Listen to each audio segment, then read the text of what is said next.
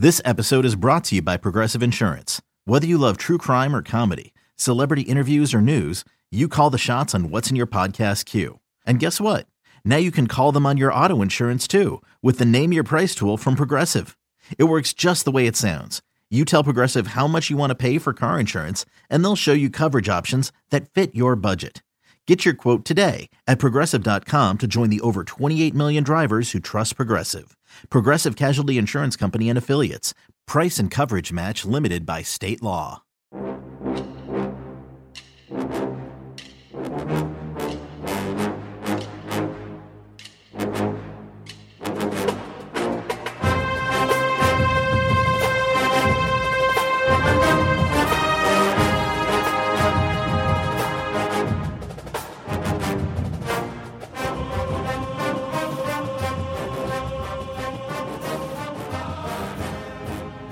Good morning, Bucknutters. Welcome to the Bucknuts Morning Five here on Friday, July 19th, 2019. I am Dave Biddle, joined by Steve Hellwagon here in Chicago, Illinois, where Big Ten Media Days began yesterday. All of Ohio State's obligations were held yesterday, other than Ryan Day at the Big Ten luncheon later today. But, Steve, it was a action-packed day yesterday with Ryan Day, Jordan Fuller, Jonathan Cooper, and KJ Hill. I want to start with Ryan Day being asked about the quarterback situation. This is no surprise. We gave Bucknutters a heads up that, hey, don't expect him to make a grand proclamation about quarterback. He promised Gunnar Hoke a chance to compete for the job.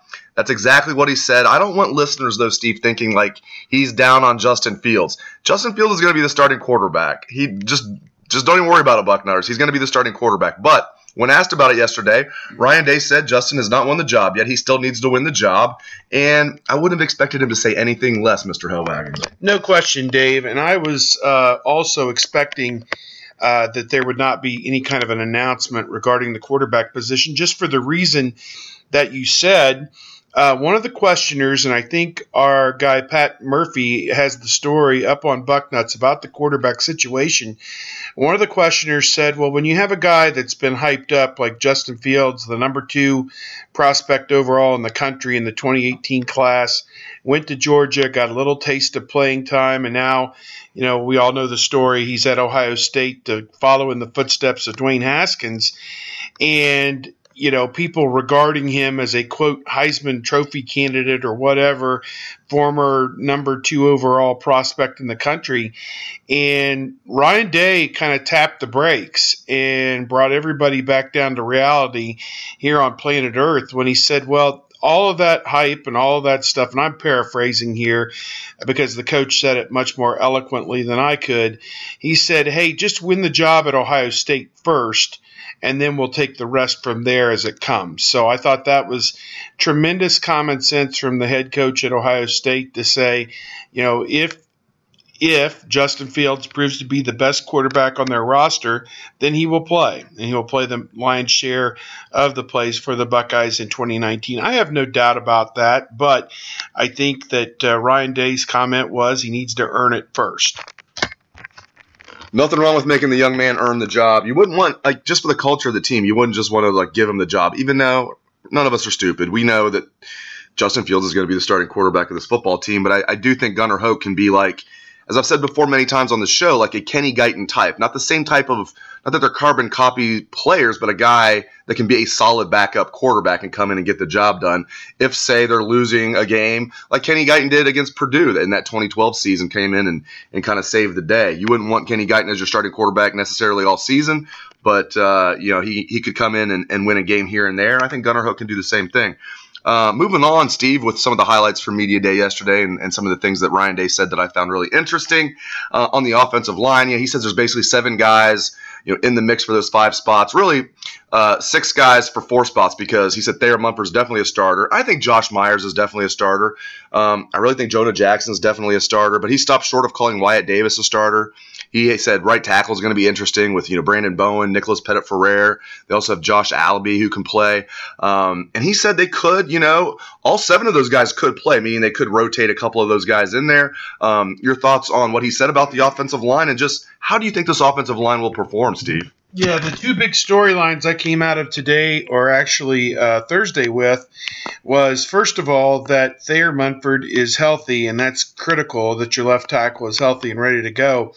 And I had talked to his high school coach, Nate Moore, at the coaching clinic a month or so ago, and he kind of reiterated that, or I guess he was at the camp a few weeks back. And then the other storyline I had was that Jonah Jackson, the transfer from Rutgers, has assimilated to the culture at Ohio State.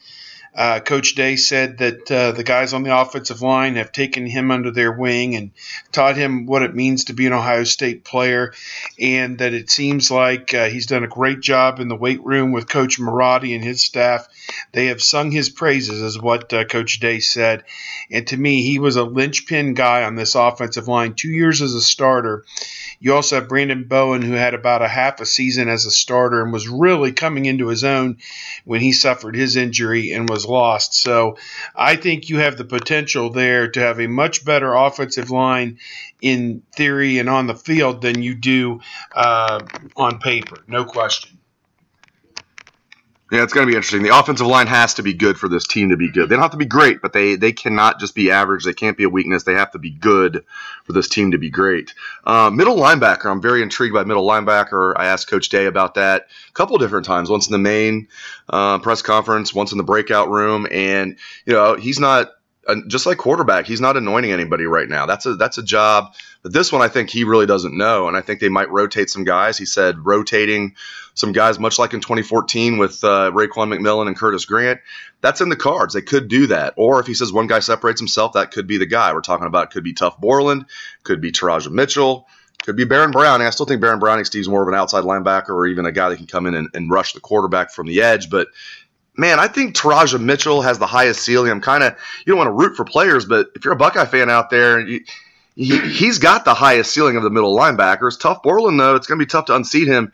He was a captain last year. He was coming off of a ruptured Achilles, and he still didn't miss any games. So, he's not going to give that job up easily. Just how do you see it shaking out at middle linebacker? You think they might rotate? Yeah, I think that's a definite possibility because they've got the talent to be able to do that. It was curious to me that Baron Browning's name wasn't really mentioned in that group, and as you said, maybe they're viewing him now a little bit more as an option at the outside linebacker spot. I think Malik Harrison certainly has all Big Ten potential at one of the outside linebacker spots.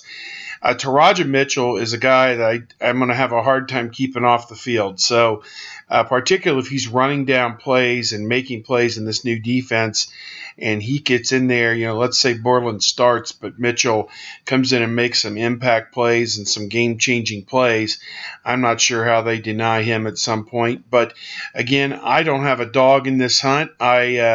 I would look at it and I would say, again, play the guy who's the most consistent. If you like guys in particular schemes or down or distance, then go with that. But maybe one's better run player, one's a better pass defender. But again, I think that it is a good problem to have when you have more than one middle linebacker who can play at let's just call it a second or third team all Big Ten level. They don't necessarily have to be the best. I don't think anyone's aspiring to be first team all Big Ten out of this group right now, but Mitchell could be that way in a year or two. No question about it. I mean, he could be a future NFL, I don't want to say first round pick, but a guy that could be like a second day pick, second or third round guy, much like a Raekwon McMillan. I think Taraja Mitchell has that kind of talent, and he's more of a thumper than McMillan. He's not maybe the athlete McMillan was, but I think he's definitely more of a thumper than Raekwon was. And hey, Raekwon could hit you. He was a second round pick. The guy can play. Steve, last thing here. The defense is confident. They have a chip on their shoulder big time. Talking to Jordan Fuller, talking to Jonathan Cooper. Obviously when you talk to Ryan Day and obviously KJ Hill, they're going to talk about the offense mostly. Most of the questions are about the offense. But, listen to Jordan Fuller and Jonathan Cooper. Like I said, I think the biggest takeaways are they are confident. And they have a chip on their shoulder. They are sick of being asked, how come you guys had one of the worst defenses in the country last year? Now, was Ohio State the worst defense in the country? Or, no, but they were 72nd in the country in total defense. That's awful for Ohio State standards out of about 129 FBS teams. So 72nd in the country is ridiculous. I think they're going to be top 20, maybe top 10 this year. And Steve, I love the attitude of Jonathan Cooper and Jordan Fuller. They just are talking up the new defensive coaches like Jeff Hafley, Greg Madison, Al Washington. They obviously love Larry Johnson. They feel like the silver bullets are going to be back, and man, do they have a chip on their shoulder because of being asked all of these questions about last year.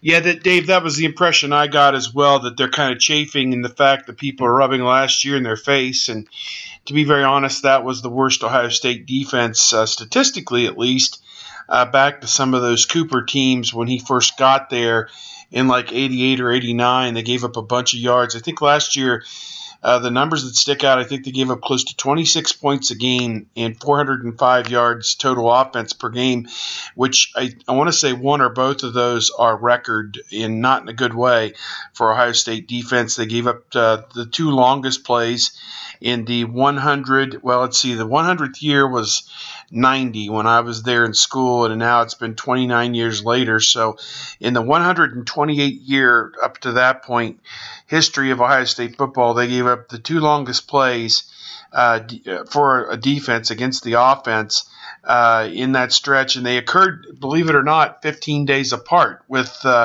Oregon State, I think, and then TCU. So one was a run and one was a pass. So these guys were equal opportunity offenders last year with how poorly that the whole thing came together. Very curious, and we'll be posting some articles with the players as the days wear out here the next few hours, next few days. But I think it was Bill Rabinowitz from the Columbus Dispatch tried to put Jonathan Cooper on the spot about what really happened last year. Miscommunication, out of sync. What were the problems? And I think Bill at one point even said it just seemed like there were obstacles in the way of the defensive players from making plays. And Jonathan Cooper kind of took the bait just a little bit. He said, yeah, there were times where I don't know if it was because of the scheme or whatever was called. You have personnel in the field. Maybe it didn't fit necessarily, but there were things that kept us from playing up to our full potential.